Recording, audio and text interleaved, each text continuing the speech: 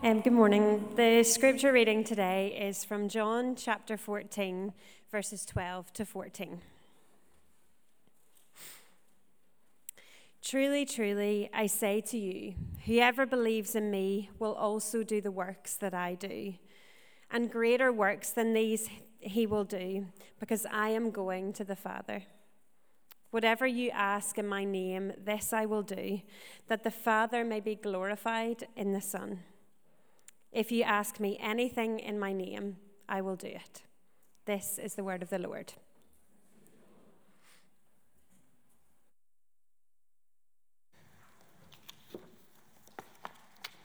All right.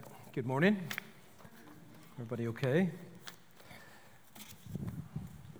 Get sorted here.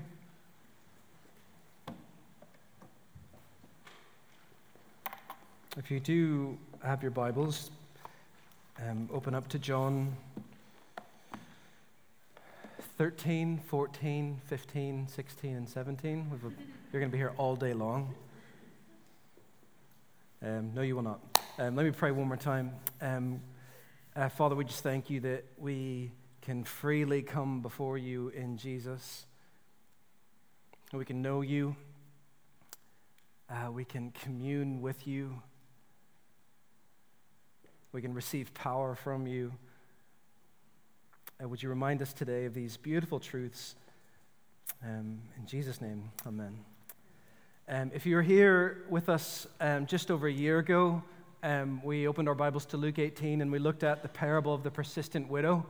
And it was really that parable that Jesus told that we ought always to pray and not lose heart. It's this parable that lifted up this widow as a model for our prayers, that we should be praying desperate and incredibly bold and persistent prayers. And it was really through that scripture, through asking really these questions of does that describe our church? Like, are we a church that's always praying and praying boldly and desperately and persistently? And then through the leading of the Holy Spirit, He really led us into this year of prayer, this year of just dedicating ourselves to asking that question, Lord, would you teach us to pray? And would you make us to be a people that pray? Really, there's one scripture that kind of we kept coming back to, and it's John 15, verse 5, where Jesus says, I am the vine, you are the branches. Whoever abides in me and I in him, he it is that bears much fruit. For apart from me, you can do nothing. And we were asking ourselves really that question. Are we a church that believes Jesus when he says that? That apart from him, we can do nothing. Are we a church that wholeheartedly believes that? If we were, we would be a community that's always praying and not losing heart. And we pray big, desperate, persistent prayers. A lot of times our prayerlessness comes down to the fact that we don't believe him when he says that. We think we can do this on our own, right? If we just have a little bit more time, a little bit more planning, another meeting, some more money, some more effort, we can do this. And Jesus says, no, you can't. He says, you cannot. I'm the vine. You are branches. You must stay connected to me. My power will actually flow into your life by prayer. And if you disconnect yourself from the vine, you will wither away and die.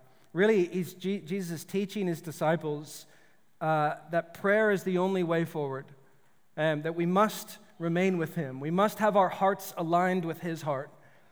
And when we do, power will flow. It's an incredible passage. And that's true always, okay? That's true for every area of your life. Last week, Alan shared some really helpful wisdom on sharing the gospel, having gospel conversations with the lost people in our life. We must do that, okay? That's the primary mission that Jesus has sent us out to do. The last thing that Jesus says to his disciples in Matthew 28, I think it's on the screen, he says, all authority in heaven and earth has been given to me. What a statement, right? All authority is Jesus's. in heaven and on earth. And so he says, go therefore and make disciples of all nations, baptizing them in the name of the Father, the Son, and the Holy Spirit, teaching them to observe all that I've commanded you, right? That's the mission he sent us out on. And if we're not doing that, if we're not sharing the gospel with the lost people in our lives, like, what are we even doing? It's Jesus made it so plain, but listen to me. Apart from Jesus, we can't do it. And that's why he said at the very end of that Great Commission, he says, go, but I'm going to go with you, right? I'm going to be with you always to the end of the age. Go and do this, but you can't do it alone. Your efforts will actually be fruitless. Your efforts will be vanity. Psalm 127 says, unless the Lord builds the house, those who build it labor in vain. Jesus believed that verse. Jesus lived that verse, and nothing's changed really. Okay, so should we evangelize our friends and our family who don't know Jesus? We must, right? We absolutely must. But the first step in doing that is prayer. I don't want to go into those conversations without the resurrection power of Jesus that's available to me. Do you? I do not. So we must pray. What about other areas of life? Think of missional communities. Huge part of our church, guess what? They're pointless. They're fruitless. It's vanity without Jesus. But with Jesus, they're filled with great power. And so we must approach those groups saturating them with prayer. If you don't, you'll burn out and it'll eventually get frustrating and you'll quit. Some of you who are parents, you're realizing this is an impossible task apart from Jesus. And so the most important part of approaching parenting and family life must be prayer. But it's not always. And so I want to ask you some of those questions that I asked a year ago. How's your prayer life? What are your prayers like? Are they bold? Are they any more bolder? Any bigger than they were a year ago? Are you experiencing any more persistence in your praying? Are you, hopefully by the end of this year, not more dependent on self, but actually more desperate for Jesus? Listen to me, I don't want to guilt you this morning. I don't want you to be, oh, what a waste of a year, what I failed, okay, if that's what you're thinking. The goal isn't to guilt you into praying more. If that's what you leave today feeling, I've completely failed this morning. Here's what I want. Here's the aim for this morning. My goal is for our eyes to be opened to the truth of who Jesus is, the truth of who your heavenly Father is, the truth of God making his home in you by his Holy Spirit, and therefore what power is available to you. Let me say that again. That's the goal for today. To open our eyes to the truth of who Jesus is, and therefore in him who our heavenly Father is, and then the truth of God making his home in us by his Spirit, and then therefore, because of those truths, the power that's available to us. And when you believe those truths, there's only one reasonable response, and that is to pray bold, desperate, persistent kind of prayers. And the reason I want that to be the kind of goal today is because that was actually, I think, the main thing that Jesus was trying to get across to his disciples that night before he was crucified. So John chapters 13 to 17, probably my favorite part of Scripture. It's this scene that gives us the final hours that Jesus spent with his disciples before his death. It's this scene where they gather in this upper room in Jerusalem, and Jesus washes their feet, and they share one last meal together, one final Passover meal. And Jesus prays for them, this incredible prayer. And really through those chapters is this final discourse that he has with his closest friends before he's crucified. If you've ever lost someone you love unexpectedly, then you'll know what that scene is maybe like. If you lose someone unexpectedly, you remember and you cherish those last conversations, right? When I was 17, my best friend in the world was killed in a car accident. And out of God's kindness, we got to spend his last night on earth together. And he was over at our house, and we had some friends over, and it was just before Halloween, so we were carving pumpkins, and it was a wonderful time. I remember the details of that night really, really acutely. And that's kind of like what's happening here with Jesus and his disciples, except one big difference, and that's that Jesus, he's aware that he's about to die, okay? So he's incredibly intentional with these conversations that he's having here. He has some important things to tell them. These are, I need to prepare you for what's about to come and for his eventual departure from them. And I think when you read those chapters, at risk of oversimplifying them, because he says a lot, I think the main thread running through those chapters is prayer. Jesus is wanting to remind his disciples who he is, and therefore who their heavenly Father is, and that he's going to send the Holy Spirit to dwell in them, and therefore what power is available to them. It's this lesson on belief and prayer. I want to read you a few passages from that night where Jesus makes some extravagant promises about prayer. The first one was Caroline already read, but read it again. John 14, 12 to 14. He says, "Truly, truly, truly, I say to you, whoever believes in me will also do the works that I do. And greater works than these will he do, because I'm going to the Father. Whatever you ask in my name, this I will do, that the Father may be glorified in the Son. If you ask anything in my name, I will do it."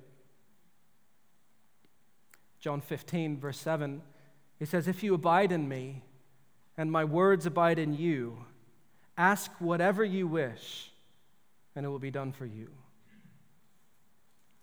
John 15 to 16, he says, "No longer do I call you servants, for a servant does not know what the master is doing, but I've called you friends. For all that I've heard from my Father, I've made known to you. You did not choose me, I chose you, and appointed that you should go and bear fruit, and that your fruit should abide, so that whatever you ask the Father in my name, he may give it to you." And then lastly, John 16, 22 to 23. This is the same night. This is within the same setting, the few hours. "Truly, truly, I say to you, whatever you ask of the Father in my name, he will give it to you. Until now, you have asked nothing in my name. Ask, and you will receive, that your joy may be full."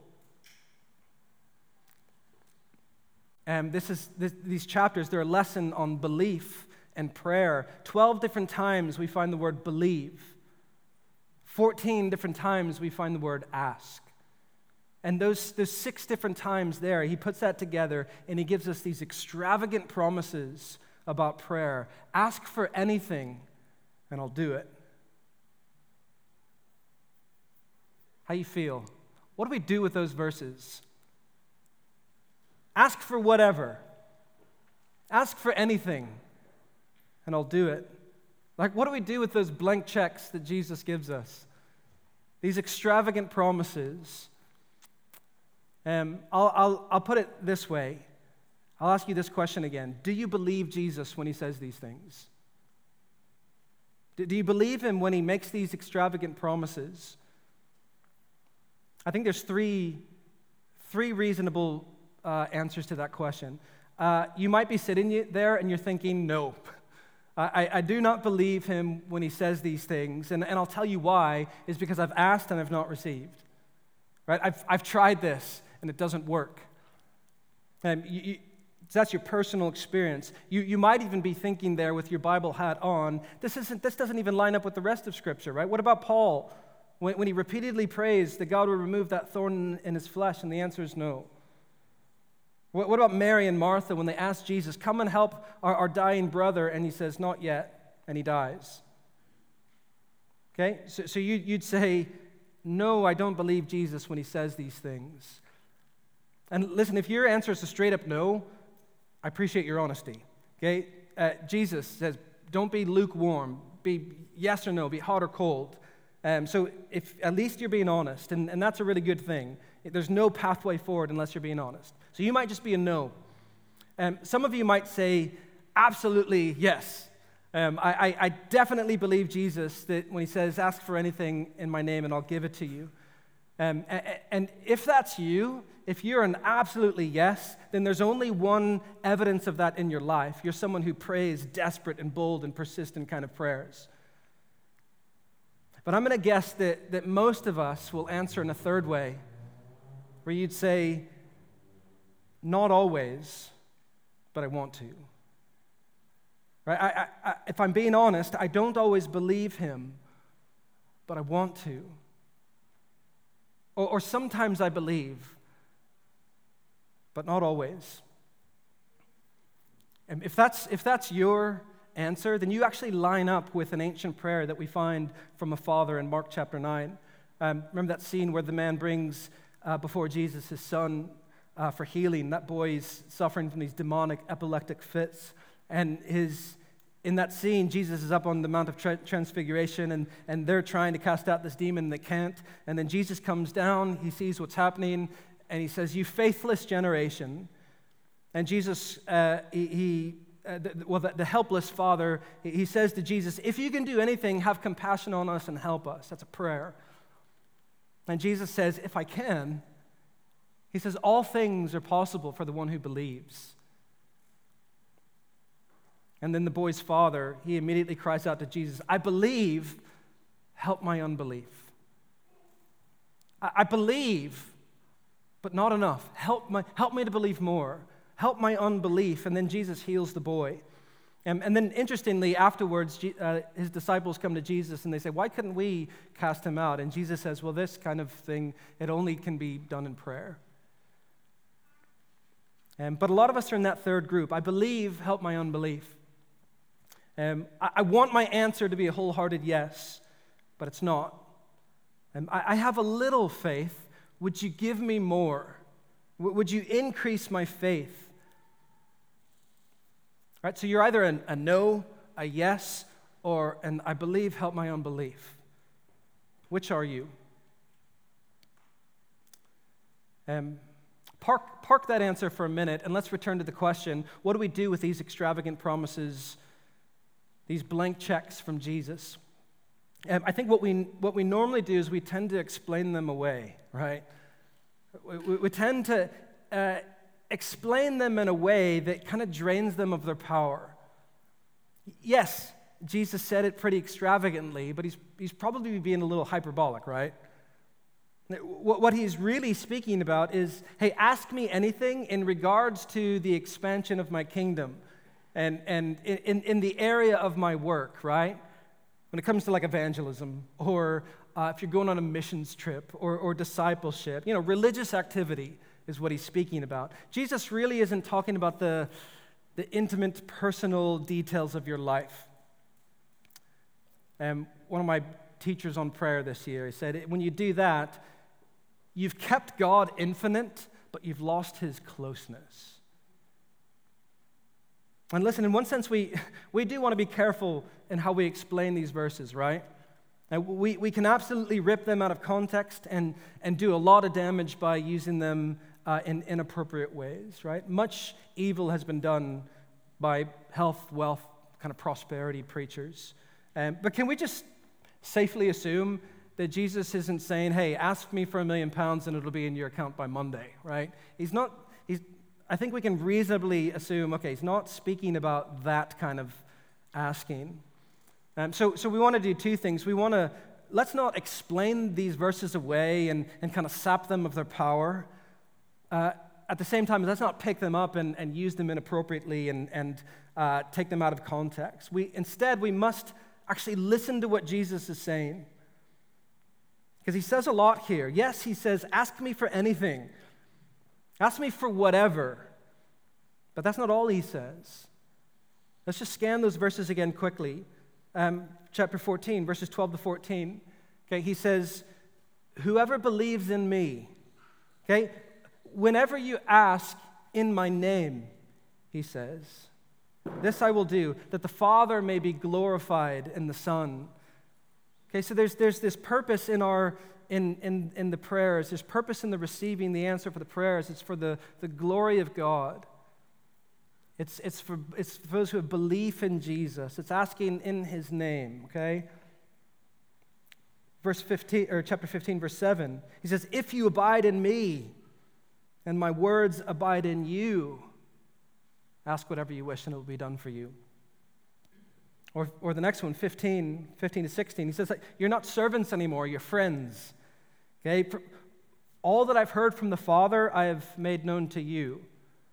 Right? So there's this aspect of knowing what the Father thinks. Okay? Coming in alignment with what the Father is being, his plans, his unfolding. Something there, right? In our asking. And then lastly, 16, 23 to 24. All of this is so that your joy may be full. So God's concerned for your joy. Okay, are you just focused on the ask for whatever, ask for anything, or are you hearing everything else that Jesus is saying? Yes, the promises are extravagant, but he's also painting a picture for us of what it looks like to ask in relationship with the one who hears the prayers. Okay, he's painting a picture for what it looks like to ask in relationship with the one who hears the prayers. And I really think the key ingredient that's really highlighted throughout the Gospels, just like we've seen in Mark chapter 9 passage, is faith. Okay, actually Mark 11, Jesus makes this another one of these extravagant promises about prayer, and there he highlights faith. Says, "And Jesus answered them, 'Have faith in God. Truly I say to you, whoever says to this mountain, be taken up and thrown into the sea, and does not doubt in his heart, but believes that what he says will come to pass, it will be done for him. Therefore I tell you, whatever you ask in prayer, believe that you have received it, and it will be yours.'" There's another one. And again, a lot of false prosperity teachers have abused this verse and say, name it and claim it, right? If you want the big house, believe it and you'll receive it. The reason you don't have it is because you don't have enough faith. If you can muster up enough faith, it will come to pass. Listen, that's nonsense, false teaching that will destroy you. Run from that kind of teaching. Because what Jesus is calling for, as we see at the top of that verse, is faith in God. Belief in God.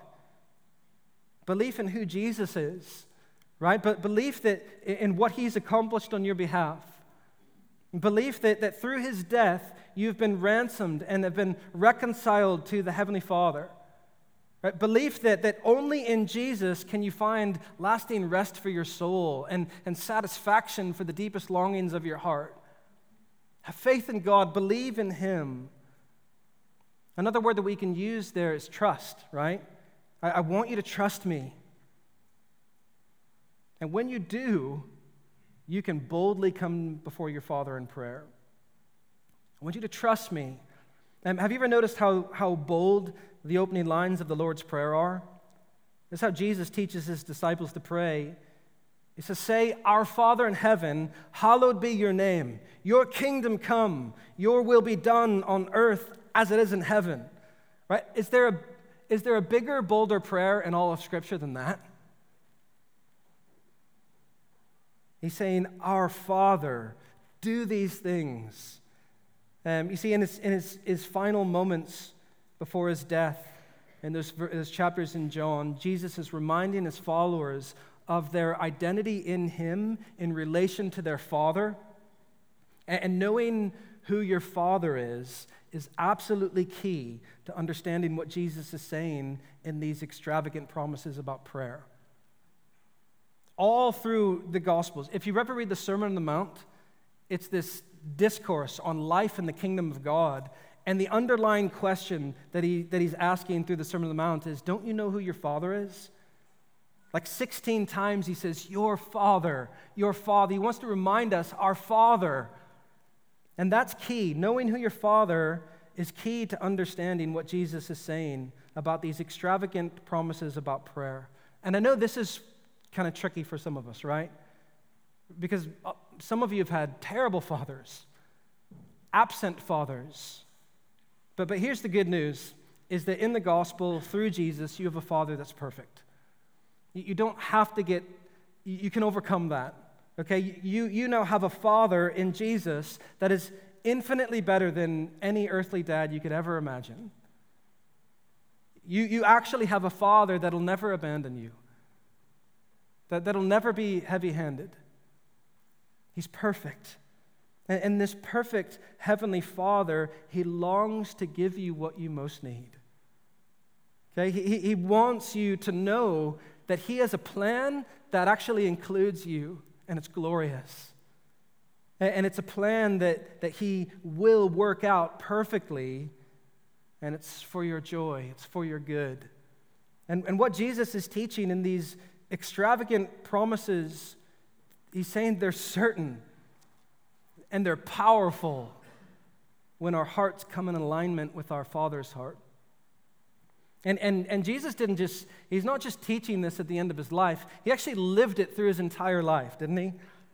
He said, I've not come to do my own will, I've come to do the will of the one who sent me. Right? Jesus, his heart was aligned with his Father's heart. And he's calling us in these chapters to have the same heart as him. A heart that's devoted and aligned with the Father's heart. And he says, when we do that, we'll begin to desire what he desires. Right? We begin to want what he wants. And when we do, he says, ask for anything, and I'll do it. You actually get a glimmer of this in healthy kind of earthly parent-child relationships. I hate to use myself as an example, but it's all I kind of know. I'm not the perfect father, far from it. But even as an earthly dad, I want my kids to come to me and tell me what you want, right? Tell me what you desire. What's on your mind? What is your heart longing for? Nothing is off limits, right? Now, am I always going to say yes to exactly what they want? Of course not, right? Why? Because they don't know what's best for them yet. And they ask for absurd things that aren't good for them. Right? And I'm a decent heavenly dad, so I say no sometimes. Or I'll say not yet. Or I'll hear them and I'll come alongside them and teach them that this isn't what's best for you. Okay? There's something better along the way here. And you know what that results in? Lots of tantrums, okay? Lots of they don't learn straight away. I have to be okay with that. I have to be okay with tantrums. I have to be okay with patiently working through that because they don't know yet. They don't learn straight away. They don't grow up overnight. But they must learn what good desires are and what are good wants. Or you know what? Sometimes Jenny and I will give them something, or we'll say yes to things that aren't great for them. Keeping them safe, keeping them within the boundaries. But we'll say, okay, you're going to have to learn. There's these scenes in my head of, looking out in the garden and seeing Nona tittering on something. I'm like, she's definitely going to fall and scrape her knee. And my urge is to go out and grab her, but I'm just going to let you. And she does. She falls and hurts her knee and comes in crying. And a good parent will let them learn a little bit and keep them safe and do that. Parenting isn't always saying yes to every single thing your child wants. If it was, then we'd have a relationship with like a vending machine, right? It would not be a deep relationship, to be superficial. But you know what happens through that process is as Jenny and I do our best to love them and teach them, and they learn from us, and we have this kind of closer relationship, is they start to grow, right? They start to grow up. They start to ask, the things they ask for begin to change. I've experienced this with our Abe's, our oldest, and he'll come in and say, hey, thanks for that bowl of ice cream. What do the girls come in? I want some more, and you're like, okay, Abe's starting to learn. He's starting to learn that you don't ask for a second bowl of ice cream at 9 o'clock at night. Maturity begins to happen. The others cry because I say no, but it's the process, isn't it? They begin to learn slowly what is good and healthy from their parents. Not always, because I love the second bowl of ice cream at post-bedtime. As they grow, our relationship begins to deepen. They begin to learn what's in our hearts. And you know what happens is we have to say no less. We start to say yes a lot more as they begin to get it. Okay, when they're little, love the selfish request from them. Give me the most absurd requests. We're going to walk with you through that. We're going to navigate through that. But a good father ultimately wants his children to grow up. He wants them to desire good, healthy things that are good for them, things that actually bring them into closer relationship with them, things that are for their good and joy ultimately. And so if a decent, sometimes pretty crappy dad does that, how much more perfectly does our Heavenly Father do that? When teaching them to pray, Jesus tells his disciples, listen, your Father knows what you need before you even ask him. But ask him. He's going to give it to you. So trust him. And Jesus says, if you want to know the Father, if you want to know what he's told me and for me to tell you, if you want your heart to come in alignment with him, there's only one way to do that. Come to me. Okay, come be with me. This is what it looks like to know the Father and to have your heart aligned with him and to grow and mature and learn. Learn not only what's best for you, but what's in the Father's plans. Come be with me. And so if you're in that first group that says, no, I don't believe Jesus when he says these things, I've asked before and I've got nothing, you might need to be more patient. You might be approaching God like a vending machine rather than a loving, caring Father. You need to have your heart aligned with God's heart. And that looks like going to Jesus and abiding with him. If you're in that third group that says, I believe, help my unbelief, then what you need is your faith to increase. Right? You need more trust in God. Now, be careful here. Okay, don't hear me saying you need to muster up more faith. Okay, that's more self-reliance. Okay, that's a belief that says that what you need is somewhere inside yourself, which the opposite is actually true. What you need is outside of yourself. That was the case for your salvation. Okay, you're saved by grace. That saving faith was a gift, and that continues to be true. An increase of faith is something that he must do for you. And so the question is, what does that look like? What does it look like for God to increase my faith? If the goal is greater faith, greater trust in God, having your heart more aligned with God's heart, what does that process look like? When you read the scriptures, you see it. He does that in at least three ways. The first way he does that is through waiting. Right? So if you're in that first group, this one might be kind of hard for you. Sometimes we ask for even good things, and he says, not yet. I want you to wait. And I want you to learn to trust me and persevere. And that process will either harden your heart or it will deepen your relationship with your Father. He's after the latter, but sometimes he asks us to wait and to watch and trust him. He increases our faith in that way. The second way he increases our faith is through suffering. Romans 5 says this. This is an incredible verse. Paul says, therefore, since we have been justified by faith, we have peace with God through our Lord Jesus Christ. Through him, we've also obtained access by faith into his grace in which we stand. We rejoice in the hope of the glory of God. Isn't that incredible? Right? Through faith, we are justified. Through faith, we have access into his grace, and we stand there boldly. It's amazing. We rejoice in that. But Paul says that's not the only thing we rejoice in. He says not only that, but we rejoice in our sufferings. What? But what about the good stuff? We also rejoice in our sufferings, he says. Why? Because suffering produces endurance. And endurance produces character, and character produces hope. That's trust. Okay?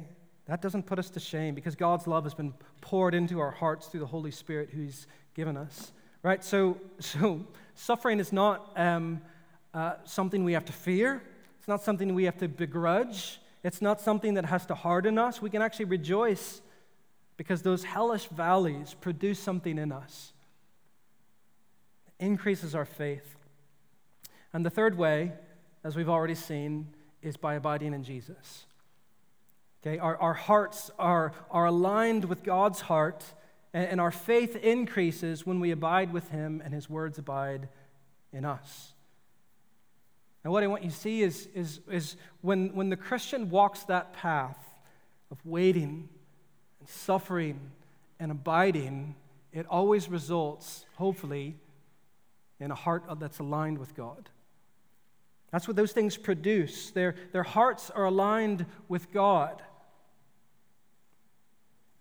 Here's what's different. Christianity is different from every other religion in the world because our God does not leave it up to us to walk this path and to figure it out and to navigate it. No, He actually comes to earth Himself, and He shows us what that looks like by walking it first. Because where you see all three of these things most supremely is at the cross of Jesus. Let's just work our way through that. Just before His betrayal and His arrest, Jesus is in the Garden of Gethsemane, and we're told that it's this dark scene. Okay, He's sorrowful. He's deeply troubled because He knows what He's about to endure.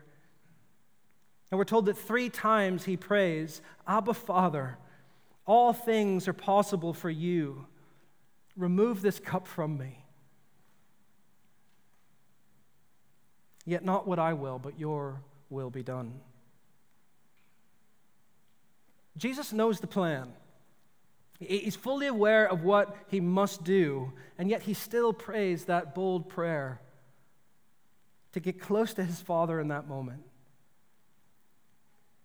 Dad, is there any other way? He's sweating drops of blood. He's deeply distressed. Dad, is there any other way? Listen, if you think the waiting is easy, look at Jesus. It's not easy. It's dreadful. But He trusts the Father. He trusts that even if this cup doesn't pass from Him, that the plan is good. And so He adds, not my will, but Yours be done. Right? He's praying boldly and He's submitting completely. That's what genuine faith looks like. Actually, Jesus' brother, James, teaches this in James 4. He says 2 things happen. First, he says, you do not have because you do not ask. Okay? But in the very next breath, he says, you ask and do not receive because you ask wrongly to spend it on your passions. So James says here's 2 dangers to avoid. Okay? The danger of not asking, prayerlessness, and then the danger of asking selfishly. He says both of those result in you not getting what you pray for. Jesus shows us the way to do this. We pray as Jesus prayed, okay? Praying boldly and submitting completely. What about the suffering? Right? Jesus hangs on the cross on our behalf, and He dies that death that we deserve in order to bring our hearts in alignment with God's heart. And again, if you think that was easy, you haven't read the Bible. Okay? Jesus cries out, my God, why have You forsaken me? What pain, what sorrow, as He experienced God's just wrath and taking upon Himself the sins of the world, and yet He trusts the Father on our behalf. And what got Him through that suffering, that dread, was all that abiding with His Father throughout His life. Okay? Jesus was constantly taking Himself off to be with His Father, constantly taking Himself off to pray, rooting Himself in his identity in His Father, right? His trust was huge because of that. Jesus was prepared for this moment. Okay? He didn't get through it just because He was God in the flesh, but also because he was a human man who made his first work, his primary work in life, prayer and abiding with His Father. Right? So He was prepared for this. His heart was aligned with His Father's heart. He's showing us the way through. And so not only does Jesus endure that journey to the cross so that we can come to the throne room and ask these extravagant promises, these extravagant prayers, he also did it to show us the way that God increases our faith and aligns our heart with God. It's this holy paradox, right? That on one hand, there's nothing we can do to align our hearts with God. Right? That can only be accomplished through Christ's work on our behalf. What a gift of grace. We cannot earn this. Yet at the same time, the only way forward, the only way to glory with our Father is by walking the path of Jesus. Okay? The path of the cross. He demonstrates for us that our hearts are aligned with God's heart through waiting and through suffering and through abiding, never leaving his side. That's the only way for your trust in God to genuinely increase. You want help with your unbelief? You want your faith increased? You must walk the path of Jesus. He shows us that first comes suffering and death, and then comes glory. Right? First comes the cross, and then comes the crown. But listen to me. If you're willing to walk through those valleys, with him by your side every step of the way, I'll be with you to the end of the age, trust me. But if you're willing to do that, there's a reward. There's a hope. There's a trust. There's this belief that he produces in you that you cannot get anywhere else. And what happens is painfully and slowly, and yet ever so joyfully, your desire for the things of this world begin to fall away. Your flesh begins to be stripped away, and your heart begins to beat for what God wants. Right? Your desires begin to line up with him. Why? Because you've seen his goodness, even in the darkest valleys. And right there, we have this powerful promise of prayer. Ask me anything, and I'll do it. Isn't he amazing? Don't you want that? If you want that, you must be willing to die. Jesus says, if anyone would come after me, where's he going? Glory. If anyone would come after me, let him deny himself and take up his cross and follow me. This is the way into the kingdom. Right? And so if you're someone with a firm no, I don't believe Jesus when he says these things, you might need to pray for a softening of your heart. You might be dealing, with some real disappointment and some cynicism, and Jesus cares about that, but you might be lacking trust and faith in Jesus. You might be clinging to your earthly desires, right? Your will, your timeline, your kingdom come. You need to realize that Jesus is offering something far greater than those things. And so maybe your heart needs to be aligned with God's heart. You need to grow in trust in who your Father is, that his plans are good, that he wants your joy to be full, but you must trust him. You need a softening of your heart, and you only get that when you come to Jesus. And if you're in the I believe but help my unbelief group, you must be ready to walk the path of Jesus. You must be ready to walk the journey of the cross. It's only then that your heart is truly aligned with the Father's heart, and your faith will increase. But listen to me, when you begin to have that increase, you begin to believe in who Jesus is, and you believe that he's given you access to the Father, and you believe that his Spirit abides in you, we have this powerful weapon of prayer. Ask me anything, and I'll do it. Prayer that moves mountains. Prayer that tears down strongholds. Prayer that has divine power. Don't you want this? Are we convinced, right? Do we believe that Jesus says, apart from me, you can do nothing? And do we believe him when he says, ask me anything in my name and I'll do it? If we believe those two things will happen. Firstly, we'd never attempt anything without prayer. We'd never attempt evangelism without saturating it in desperate, bold, persistent prayers. We would never attempt church community without bold, desperate, persistent prayers. We would never attempt parenting or anything in life without bold, desperate, persistent praying. But secondly, we would never do those things sheepishly, right? The goal is greater faith in God and bolder prayers and action, confidence in his plans and what he's doing. But we must see prayer as our first work in all that we do. I'll leave you with some encouraging words from a preacher who knows far more about powerful prayer than me.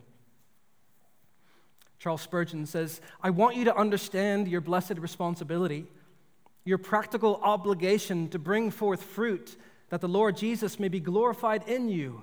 Abide in him. Never remove your consecration to his honor and glory. Never dream of being your own master.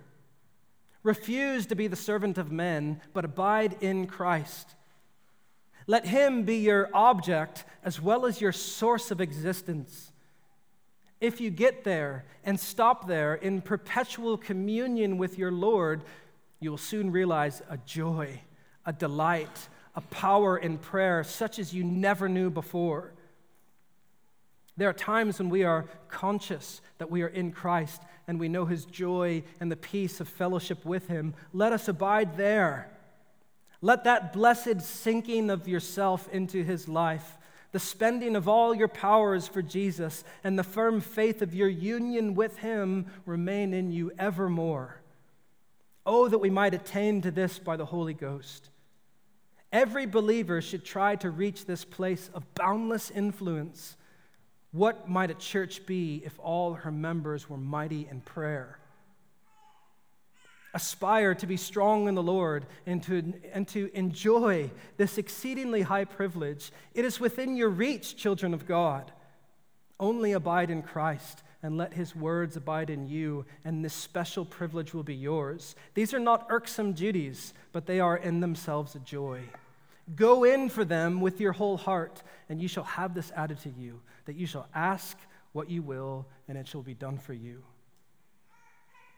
What would a church be like if all its members were mighty in prayer?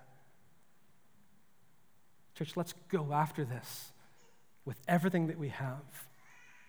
It's reachable. Keep our eyes on Jesus. Would you stand with me and we'll pray?